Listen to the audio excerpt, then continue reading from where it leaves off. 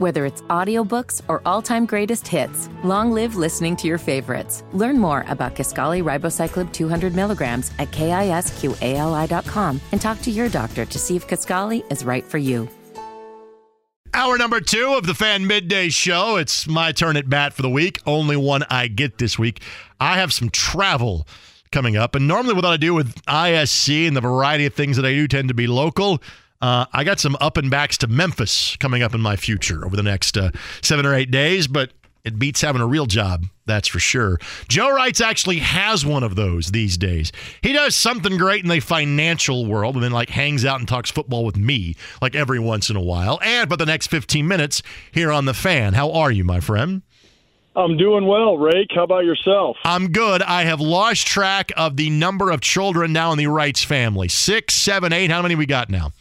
We're 6 strong, and we're doing well. This will be a good segue. We had our summer football camp for Our Lady Mount Carmel last week, and we were out there and having a blast with the boys, and somebody asked me, do you miss camp this time of year? And I said, I do, and then I paused. It was about 88 degrees. I said, but I don't miss the heat. And for me, boy, I looked at the weather forecast this morning, and I said a little quick prayer for my O-line brethren because it's going to be a hot one when camp kicks off. We're going to hit some adversity right out of the gates. Let's face it, we were saying some prayers for your O-line brethren at times last year as well, ones that we did not expect. This has been a group that has been kind of left untouched. It's been hey, we know they can play better. So I guess the $1 million question to you, Joe, is how does this group play better than they did a year ago? Yeah, I think first and foremost, it's personal accountability. And I think if you polled those guys last year, I think especially your veterans, right? Kelly and then Quentin and then Braden, those 3 guys didn't play up to the standard that they've set for themselves. And I think they'd be the first to tell you that. And then I think you had some rookie struggles. Pinter bounced back to Will Fries, and we'll see if that's a battle back or if Fries is the incumbent. I do think Ryman really came on the last 5 and 6 games. When I watched the tape, I saw a better anchor from him, which I think, was his biggest liability. He's got the feet. It's the strength, and then also it's just playing. You got to play. Right. And so I think that Ryman will be a lot better in year 2. So I think that's one, personal accountability. 2, let's state the obvious. The quarterback and being able to run and move in the offense with Shane Steichen will be vastly different than how it was with Matt Ryan. That's number 2. I think 3, the Colts got behind in so many games last year. When you're forced to throw the ball and the other team's up 10 points, I don't care how good of a line you are and who you're blocking on the other side, it's darn near impossible to hold up when you're in those must-passing situations. And I think 4th, I think the Colts and the staff last year, they diminished how much Jack Doyle meant to this offense. Sure. What I mean by that is how good of a blocker he was at tight end. He could hold up in line as the Y on the line of scrimmage. He could go back to that fullback and be a lead blocker. He was the best in the business at cutting off the backside. You have a run to the left, and imagine he's starting left and he's coming back and chopping that defensive end. And our tight ends, they weren't even in the same zip code as him in terms of blocking last year. So I think those 4 things rolled together is why I think the line struggled last year, and why, in my opinion, and I might be being a little optimistic, I think they can get back to that really high level of play that we saw predating 2022. All right, let's get to Bernhard Raimann. And again, I'm not comparing how he plays. I hope it plays out this way for the next decade.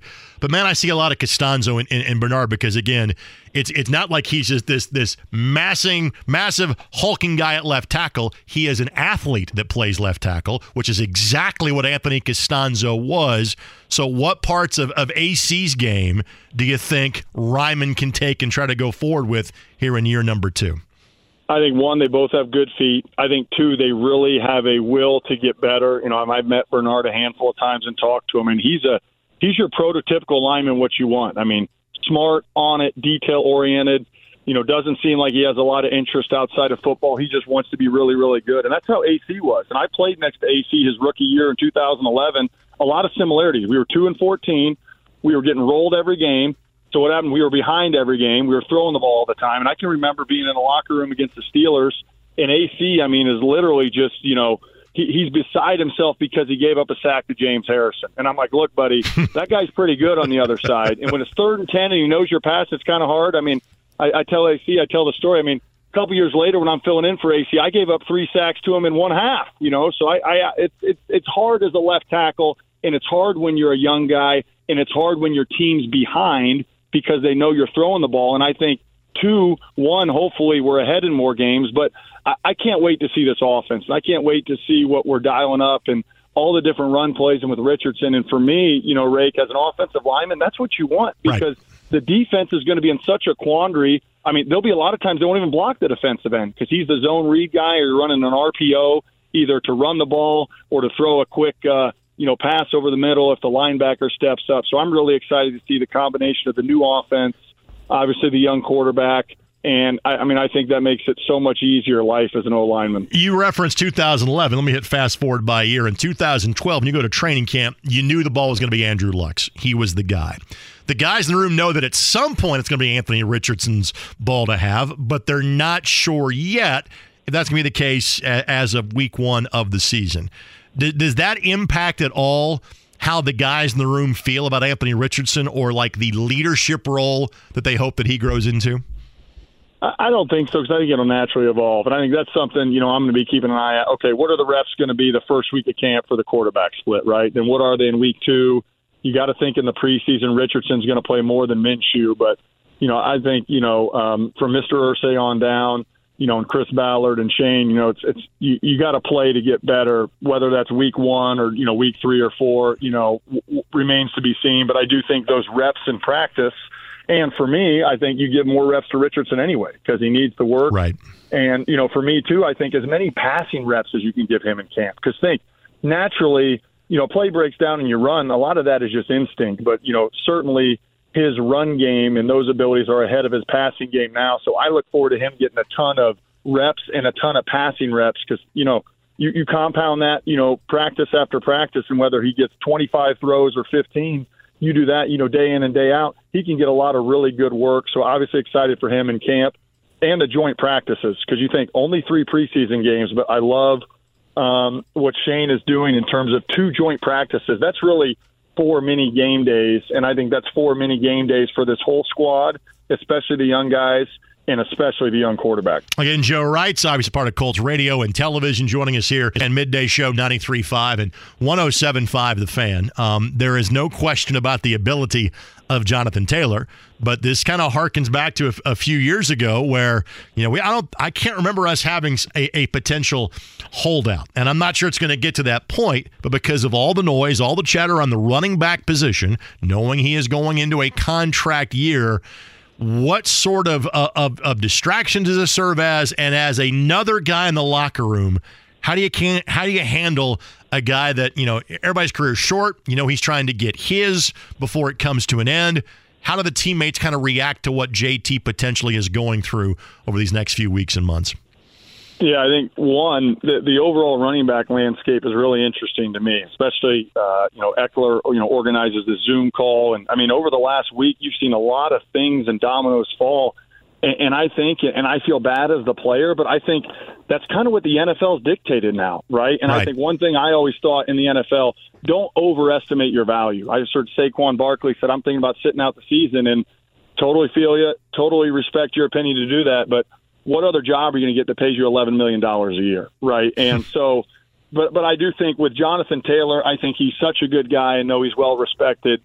It always was kind of an unwritten rule in the locker room that you let guys, you support guys on their personal business. I mean, if a guy's going to hold out or he feels he needs to do something contract, guys, I always felt like kind of just let that be and nobody really talked about it. You support guys and they know it, and every player wants everybody else out there, but there's always, I would say, an unwritten respect for guys personally dealing with their situation because everybody's different. Everybody's contract's different. Whether you're making, $30 million a year or a league minimum guy, everybody works through those own things. I always felt like kind of on your own. So, again, I know we're speculating a lot here, but the running back shift has been interesting. And it's happened for a while in the NFL, but, it's a lot of these guys now that want to hold out and do more. And, you totally respect that, but it all comes down at the end of the day. The position just is a lot different than it used to be. And in my opinion, the 5 most important positions on the field are quarterback, left tackle, edge rusher, receiver, and cornerback. And, running back at one point was definitively in the top 5, but it's not anymore. That's just the reality of the NFL in 2023. Joe, and you touched on the newness of a Shane Steichen offense, and obviously that's part of the reason, it's the big reason why he's here, and we've raved about it in the hiring process in terms of what he's able to do with different types of quarterbacks in Philadelphia. But you have the rare ability, having been in the room, having heard these head coaches speak from April through January over the course of an NFL calendar. I'm sure there are things any head coach says that kind of your ears perk up because you've heard it before or it gets your attention. So in hearing Shane Steichen speak, what are the things that have kind of reached out and grabbed you in the 3 or 4 months that he's been here so far? For me, the excitement is not necessarily what he's been said overall, but how he's been saying it. And what I mean by that is, he's all business. How many times have you heard people say he's all ball? Well, right. What that means to me is he's not wasting any time. If a conversation needs to be 17 seconds in the hallway, it's going to be 17 seconds and he's going to go. And I just think that type of pace, that type of accountability, that type, in my opinion, constant pressure that he's going to have on this offense and on this football team, I think it's going to be a breath of fresh air, and I think it's going to be really, really positive for this franchise. Just having a different voice. In high school and college, the players change out. In the pros, players change every year, but it also tends to be more of the head coach that changes more so than everybody in the locker room. The ability to have a different voice, regardless of that voice, what does that mean for an NFL locker room? I think it's going to be really good. I think he's younger. I think he's able to connect with guys because he's more in their zip code in terms of range. But I also think he has a toughness and accountability about him that's going to be really good. And I think the bottom line is players in the NFL, more than anything else, they want the head coach to be able to help them reach their full potential. You know why? They have the best career they can, They make the most money they can, and they win the most games and hopefully get to a Super Bowl. And I do think Shane is cut from that type of cloth as a coach. Again, he hadn't coached a game yet. Remains to be seen, but I know as the fan in me is excited for him and kind of a new start, a fresh start, and also the excitement of a young quarterback with a really high ceiling that's a different type of quarterback than we've seen. We've seen great quarterback play for the last quarter century, let's call it, but it's all been drop back passing, and there's something exciting, a new energy about something that's different. And we're going to see a different type of Colts football in 2023. And so I know talking to friends and family, they're just excited because it's the unknown and what it could be like. And bottom line is, in the AFC, which in my opinion has 7 of the best 8 quarterbacks in the NFL right now, you have to have a really, really, really good quarterback to compete in this conference for the next decade. And I think that's why the Colts drafted the guy with the highest ceiling. And me and everybody else, we're hoping that it pans out here in Indy. We spent 12 minutes, not surprising what we do, talking about things on the offensive side of the ball. We do that on Sports Talk Radio. You played on that side. We're going to start with that. Defensively, what are your expectations for this group heading into camp? Well, I think, one, the million-dollar question is, and more million, that is Darius Leonard. And, how healthy is he to start? Does he start on PUP? Does he not? Mr. Irsay made, I would say, some comments that he just spoke differently about him than Jonathan Taylor, a week or so ago. And so I think 1 there, 2 pass rush, and then 3 cornerback. Do we sign a veteran cornerback, with what's happened? I think, you'll go a week or 2 in camp and see how some of the young guys play and see what happens. And then pass rush. We signed some guys. Kwity Paye, can he take a jump, in the next level? That's what you got to do. You got to get after the passer, and you got to be able to defend down the field. So I think those 2 things with the overarching, Darius Leonard and our money man and turnover machine, how those things play out the first week or 2 of camp, I think will dictate a lot to how this defense is going to look, when you get to the regular season. Final thing before I let you go. The mileposts that you will see in camp or preseason games, again, we're 7 weeks out from the start of this season. What are the things you're going to look for that say, okay, guys are getting it, guys are picking this up, this thing may be all right by the time we get to September the 10th? What are you looking for? I really think it's going to be the joint practices, and really exciting that the first one's here and in Grand Park with the Bears because they got a good defense. Eberflus knows these guys, and I think the joint practices more so than even the preseason game because, again, what if guys play a quarter or 2, you're going to go through all the different scripts and scenarios of the joint practices, and you go, boom, from Chicago right back to Philly, where obviously Shane has familiarity, and he's, I'm sure, going to have a little bit of extra gas for that week against a team that was in the Super Bowl. You got 4 joint practices in a matter of like 8 or 9 days, and to me, that's going to be the biggest indicator before we get to the regular season, obviously, and the lights really come on how this team is progressing. So obviously look forward into that. And again, to see how, Richardson fares in those joint practices against two really good defenses. When will I first see you out at training camp, my friend? I'll be up there soon. I don't know if I'll be there the first couple days. Again, when it's 95 degrees, if I go out, I'm going to get PTSD. I can't go out there, Rake, if it's 95. I'll start sweating instantly.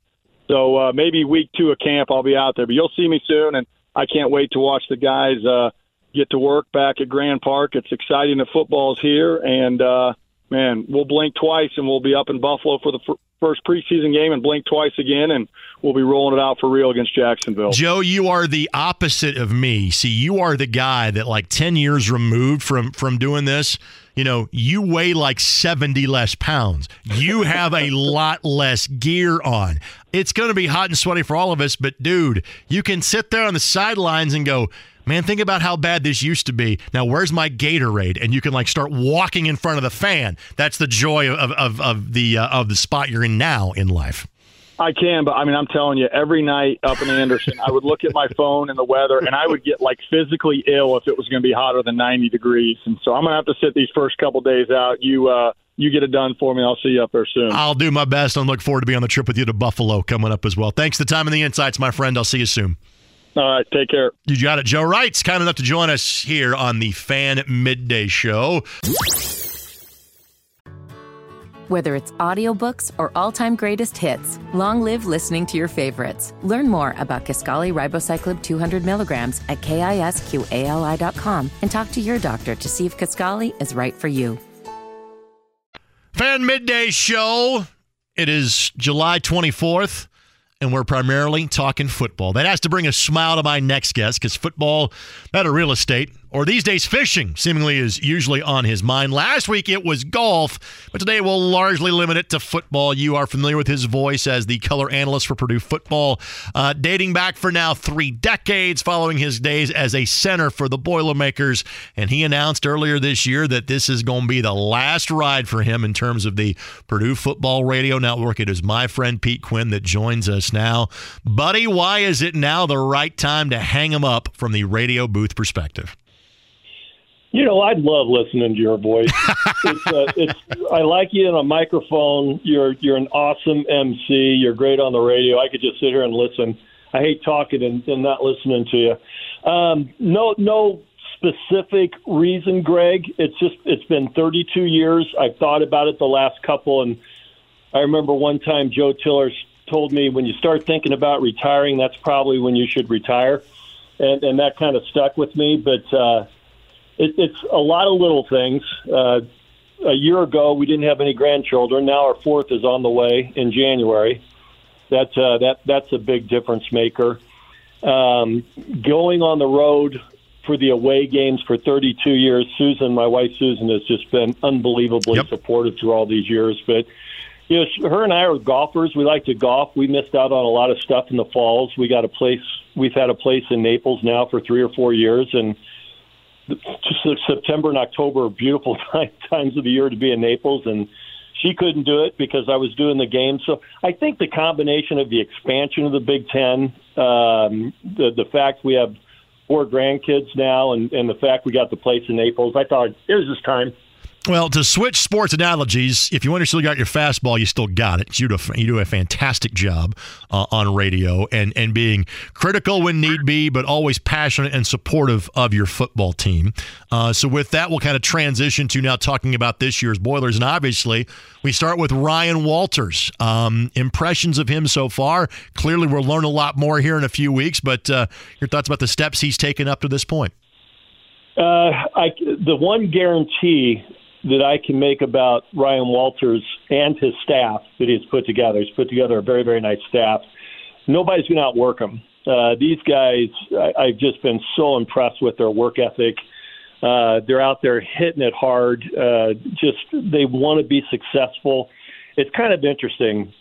As a Jeff Brom fan, still am. I like Jeff Brom a lot, but I never felt like Jeff. The day Joe Tiller took the head coaching job, Joe Tiller was a Boilermaker. I always felt Jeff was a Louisville guy that was currently coaching at Purdue. Ryan Walters, his first press conference, I think he's at home. I think he loves it there. He's got first-class facilities. He's got a great fan base. He's going to be in front of sold-out stadiums.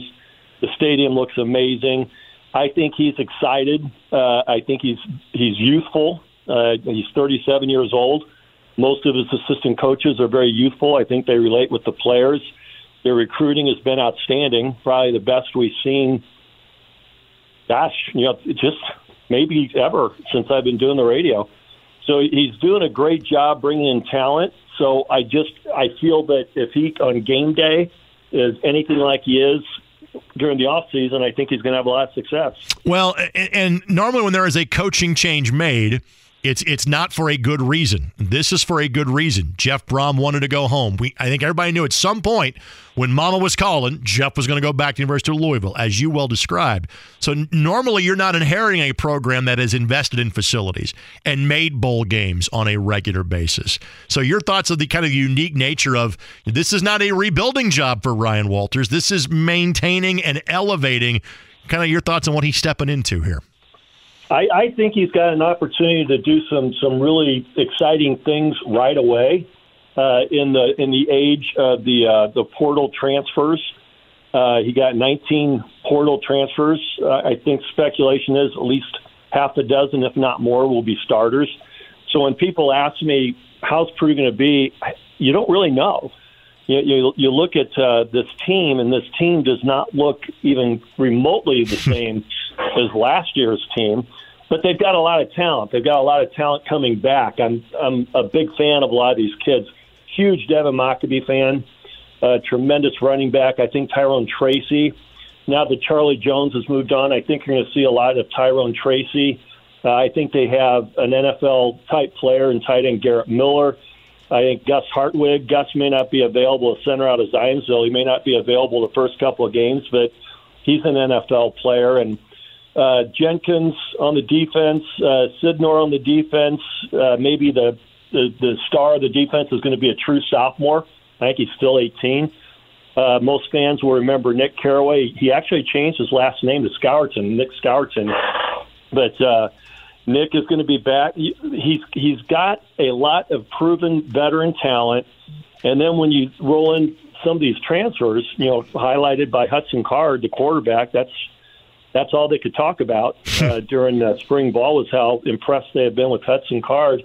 I don't think there's going to be a drop-off. I think he has a chance to have a special season year one. Is this Hudson Card's job? No doubt about it. He's the quarterback of this team? I think if there's one position on the football team that there's no doubt who the starter is, it would be quarterback. Whether it's audiobooks or all-time greatest hits, long live listening to your favorites. Learn more about Kisqali Ribociclib 200 milligrams at KISQALI.com and talk to your doctor to see if Kisqali is right for you. Again, Pete Quinn, Purdue Radio Network, joining us here. Again, the football season, while we're thinking about this from Colts training camp, getting underway like literally tomorrow. These guys are training almost year-round at this point, but camp a week or two away at this point for Ryan Walters' squad. You touched on this, and obviously this doesn't kick in this year, but it kicks in soon. Everybody now knows they're going to the Rose Bowl at some point in time in the Big Ten because they'll play UCLA there, or they're going to go to the Coliseum and play USC there. You've been a part of that 24, 25 years ago to open a season. Your thoughts on the Big Ten going from ocean to ocean? I think it was inevitable. It was it's money is driving all of these decisions, and these TV contracts are getting a little bit crazy. And when you can bring in a market like they're bringing in with USC and UCLA, I think they looked at that and said, yeah, this is an opportunity. It's different. I'm old school. I think, Greg, you know that. Yep. I miss the old days. I'm not a big fan of the transfer portal. I'm not a big fan of NIL, but it's reality. So if you're making decisions in the best interest of the conference, how do you make this conference the strongest conference? Bringing in a couple of storied programs like UCLA and USC makes a lot of sense. And I think next year, if I remember correctly, I think we're playing at UCLA, and I think USC is playing at Purdue. I mean, it's. I'm looking at next year. SC comes to West Lafayette. The following year, you guys go to the Rose Bowl. So it's 2025 for the Rose Bowl, but basically you will alternate California opponents in terms of the first couple of seasons. What's going to make this a good first year for Ryan Walters and Purdue? What's the bar for this team? When you talk to a lot of the fans, which I obviously do, I think people they're cautiously optimistic, but everybody's talking about how tough the schedule is. It's not an easy schedule. Anytime you got Ohio State and Michigan on the schedule, it's not going to be an easy schedule, but I like the schedule. I like having 4 home games in September. The one away game is going to be Virginia Tech. Yep. But they open up against Fresno State, and I think if they play to the level of their ability, there's a lot of NFL talent, probably more NFL potential talent on this roster than I've seen in a long, long time at Purdue. And Ryan Walters' reputation precedes him. He's a genius defensively. I don't say that lightly, but people that said when he coached defensive coordinator at Illinois that he's one of those guys that doesn't even look at a clipboard. He watches the game. He makes calls. He understands the game of football. He put together a very, very nice staff, and they've got talent. So me personally, I think they can be as good win-wise as last year, if not better, where they won 8 games last year. If everybody stays healthy and if they pick up the offense and the defensive strategy that Ryan Walters has, the similarities I see between Ryan Walters and my head football coach, who was, in my opinion, one of the greatest college football coaches of all time, Jim Young. Jim's in the Hall of Fame now. He came to Purdue, and all they talked about is how young he was and his staff was. And Ryan Walters is coming in, and ironically, they both got their first head coaching gigs at 37 years old. And the way that he ran his defense, if you remember the defense back then, they called it the junk defense. And everybody remembered our teams because we had a lot of success, and we had a couple All-Americans like Mark Herman and Dave Young, and had the Carmel connection with Bart Burrell. And we had this great offense, but people forget we had one of the top defenses in the country. In fact, our junior year when we went 10-2, they finished the season second-ranked defense in the country, and they called it the junk defense.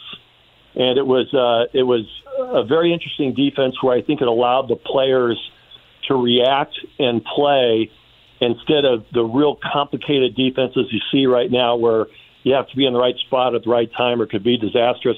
I think Ryan's bringing more of that type of a defense back, which I'm excited about. And then I think he's got some offensive coaches that are going to be – there's going to be a lot of passing in this offense, which I'm excited about because I think we have the talent to take advantage of it. Pete, a couple quick things, and then we'll let you go. Obviously, when it comes to being on the air, you're going to do anything differently during the last 30 years because it's worked for you so far. Behind the scenes, when you make these road trips, knowing this is the last go-around for you, do you kind of take things in, kind of take it all in a little bit differently than you have in years gone by? Yeah, I will. It's already starting, to be honest, Greg. I'm already starting to think, wow, when I was getting ready for this call, I'm thinking, next year, I'm not going to be having calls like this. and that's going to be a little bit different. But I think it's going to be different. We got a great Learfield. Our producer is just one of the greatest all-time guys that I ever worked for. His name's Mark Walpole. And I'm going to reach out to Mark and say, hey, I want to, if you don't mind, I'd like to bring a guest for every home game. Just bring somebody back because some of my greatest memories were having guests, people that were close to me up in the booth to watch a game or to meet my halftime guests. And a story I love to tell is when my now 37-year-old son was 15, him and 2 of his buddies came up to meet my halftime guest, and I introduced him and said, this guy's a Purdue guy. When he was your age, he had 2 dreams, to march in the marching band and to get an engineering degree. And they shook his hand, and I said, oh, yeah, by the way, he's the first man to walk on the moon. and those kind of memories I will keep forever, and that's what I'll miss the most. I'll miss Tim Newton and Kelly Kitchell and Rob Blackman and all the guys, Scott Fenstermacher, engineer. We just have such a great team, and Tim and I have been together 30 years. Yeah. So not seeing Tim next fall is going to be kind of strange. And so with that, by the way, great timing on the Neil Armstrong story. They literally pulled he and Buzz Aldrin and Michael Collins from the Pacific Ocean 54 years ago today, like as of today. So great timing on that story by your part.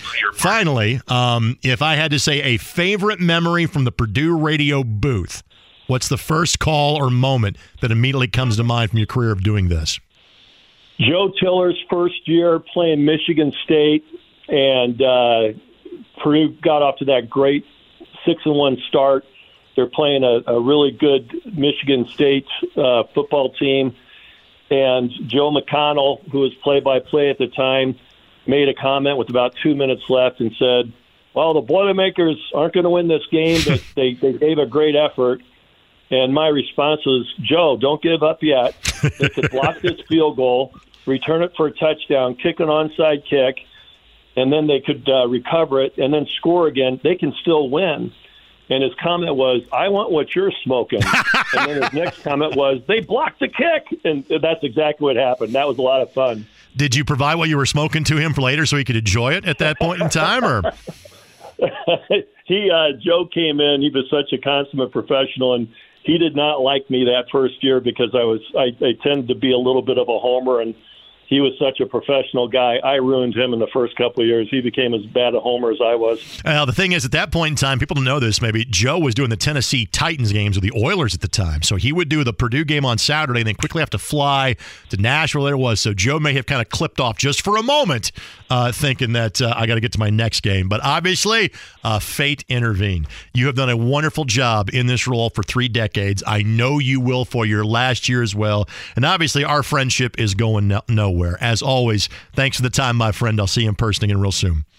Always a pleasure, my friend. Appreciate it. You got it. Pete Quinn, again, he has been one of the radio voices of Purdue football for the last 30 years. Going to do it one more year. Last go-around for Pete comes up this season, and it starts with Fresno State on Saturday, September the 2nd at noon at the renovated Ross-Ade Stadium.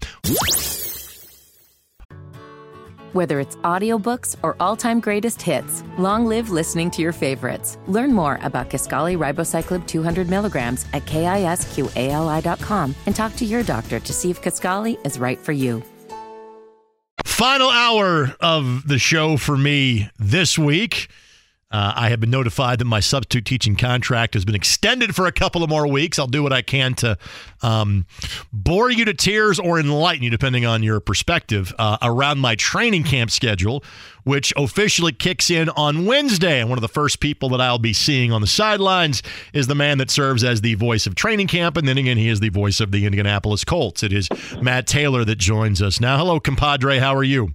What's up, brother? How you been? I'm good. I just was able to deduce from Garasino during the break that you attended Barbie at some point in time this weekend. Is that correct? Yes, sir. Saturday night at the drive-in, actually. Oh, yeah. So under the lights, under the stars, Twilight Barbie. Well, this is Barbenheimer weekend, and so you and I literally have covered both ends of the spectrum. I saw Oppenheimer yesterday, so we have hit the 2 big box office smashes of the weekend. How was Barbie? Yeah, no, they got our money, didn't they? It was something. I'll tell you that, it was something. You know, my 6-year-old is like right in the wheelhouse of Barbie, so obviously that was the inspiration to go see the movie. I don't know, Greg. I'm the wrong guy to ask. I don't know if it was good. I don't know if it was bad.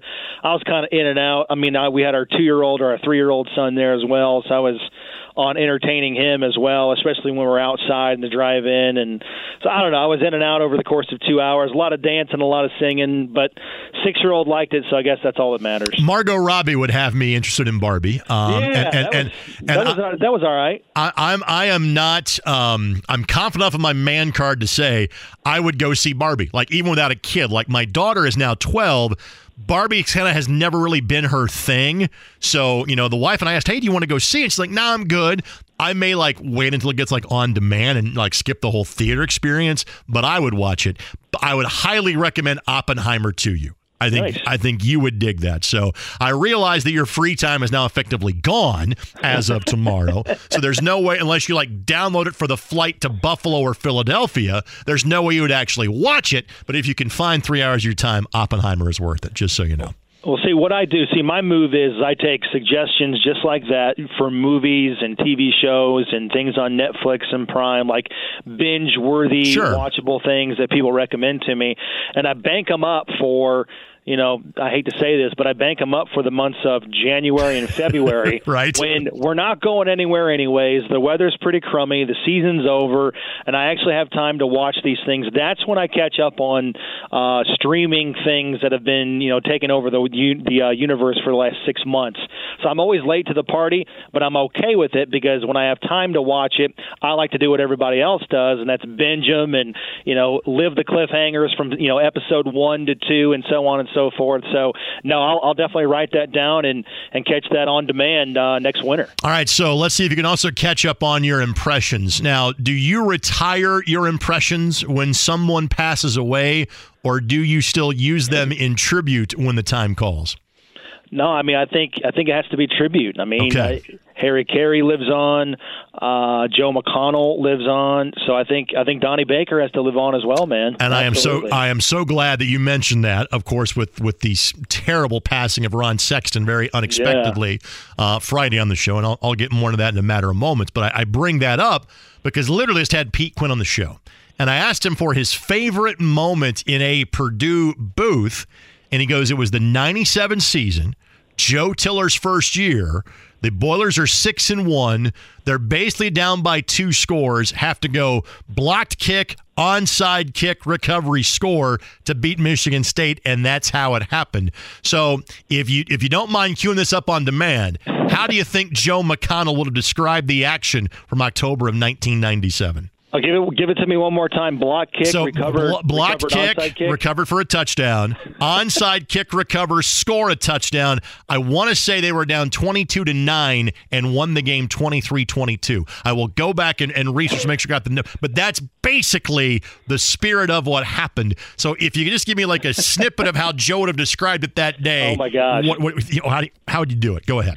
Here's Nico Kudavides coming off the edge. It's blocked. It's blocked. It's up in the air, and Purdue has it. They're setting sail down the far sideline. It's a touchdown for the Boilers. Oh, Purdue comes storming back. Special teams, and the Purdue wins it 24-23. That's the final on the Indiana Corn and Soybean scoreboard. Man, you're so good. I'm not doing like drive time radio. Like, when do these opportunities present themselves for you to turn back into the mimic that you were before you become the voice of the Colts? Well, basically, when I'm in my car driving and something will spawn a memory, then I'll turn the radio down and do it for myself, which always gives me a good chuckle. But that's pretty much, I'm my harshest critic, I suppose. But yeah, those moments are few and far between. Anyways, it's a great reflect back, too, because Joe was always incredibly nice to me, and I actually knew him. Long story short, so my wife worked at the same school that his wife did. Okay. So we actually became pretty chummy, and I was, young and aspiring in my career. And he gave me a lot of pointers and advice and all of those things. And actually, my wife and his wife were close enough that she invited her and subsequently him to our wedding. And I got a huge family and a lot of friends that are Purdue people. So the fact that Joe McConnell was at my wedding and he was taking pictures and doing selfies and signing autographs, incredibly cool moment for me, just because of, he's had more high profile jobs than I'll ever even apply for. So just an incredibly great dude and unbelievable talent. I don't think people, and again, nerds like us do, but people don't have an idea the number of moments that Joe got to be a part of, namely Walter Payton breaking the alt. So when you hear that clip on NFL Films, that's Joe from 1984. Because he did so many NBA finals for NBA radio in the 90s. That's Joe that you're on those highlight calls. And again, obviously some wonderful memories from Purdue. And if you ask me to imitate another play-by-play guy, I got Brian Giffen down cold. That's about the end of it. So with that, we want to actually talking about the football team. Well, don't forget, too, about the ABA Pacers. And he did the Colts for 2 years. Yes, he did. like I said, I mean, the White Sox, Purdue, he did college football game of the week, I believe, for Westwood One.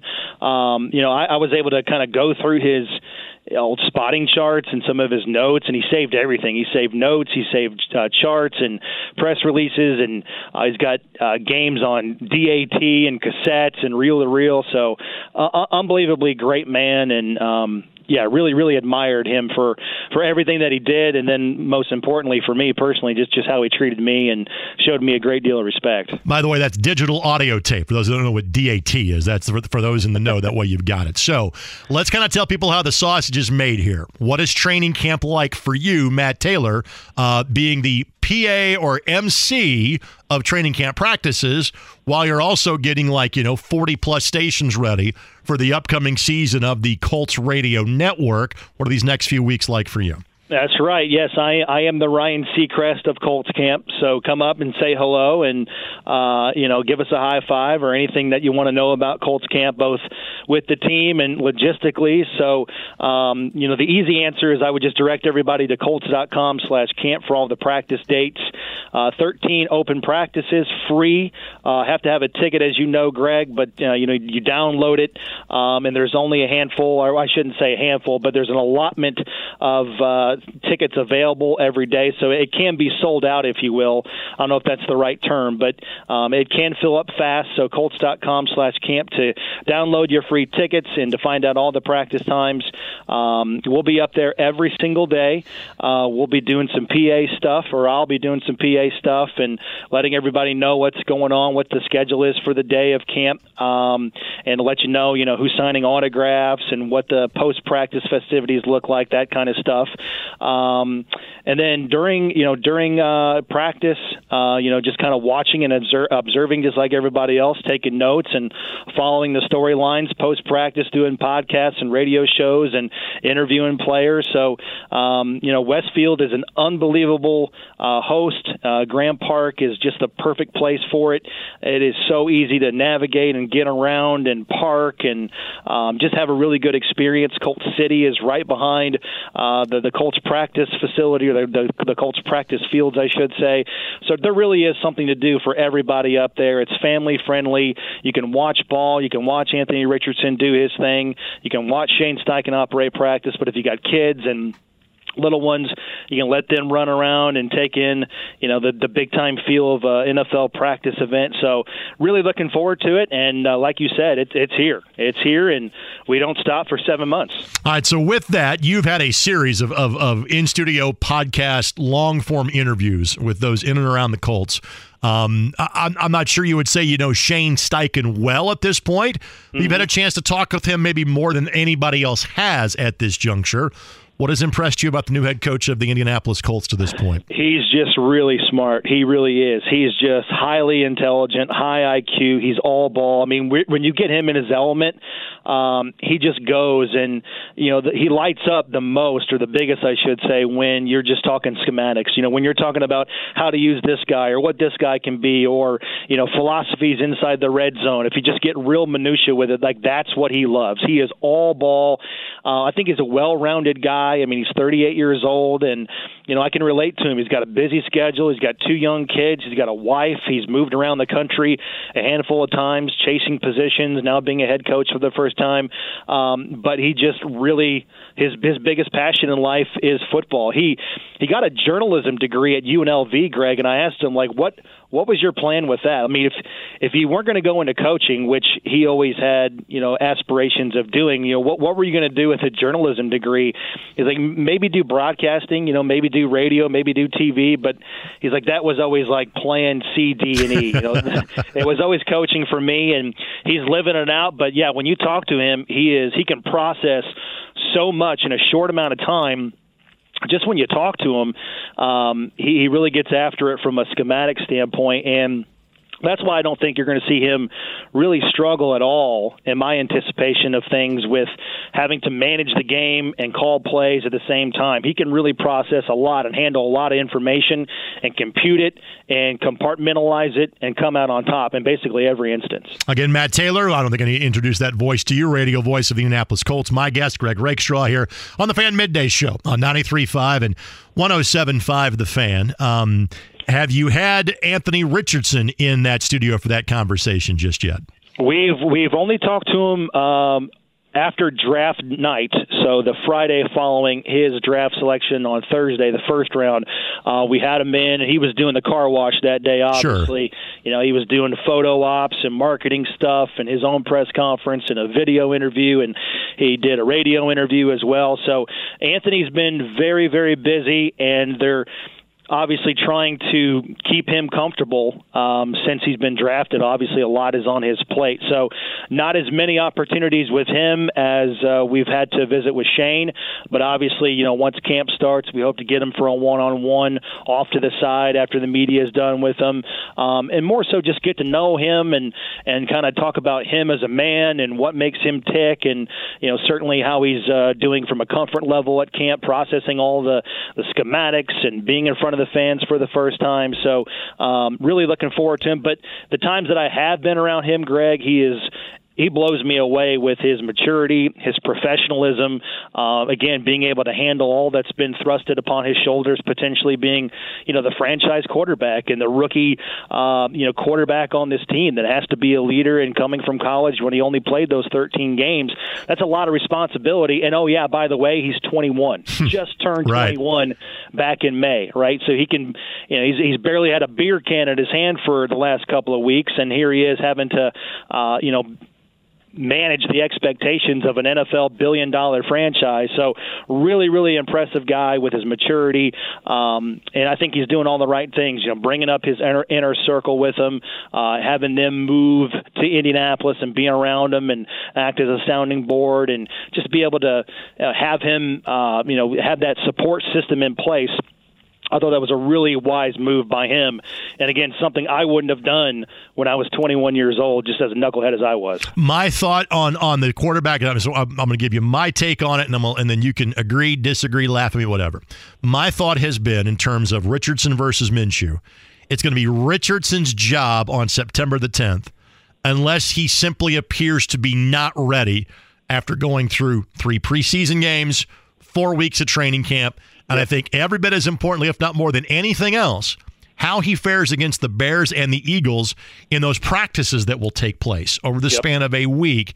To me, if it's even, or frankly, if Richardson just looks borderline competent, they're going to hand him the ball so he can learn on the job, knowing he's going to make some mistakes, but so he gets better as the season goes along. How are you viewing, I'm using the air quotes here, the quarterback race heading into September the 10th? No, that's spot on. That's how I view it as well. And, you know, those joint practices are so invaluable for the growth and the maturity of Anthony Richardson.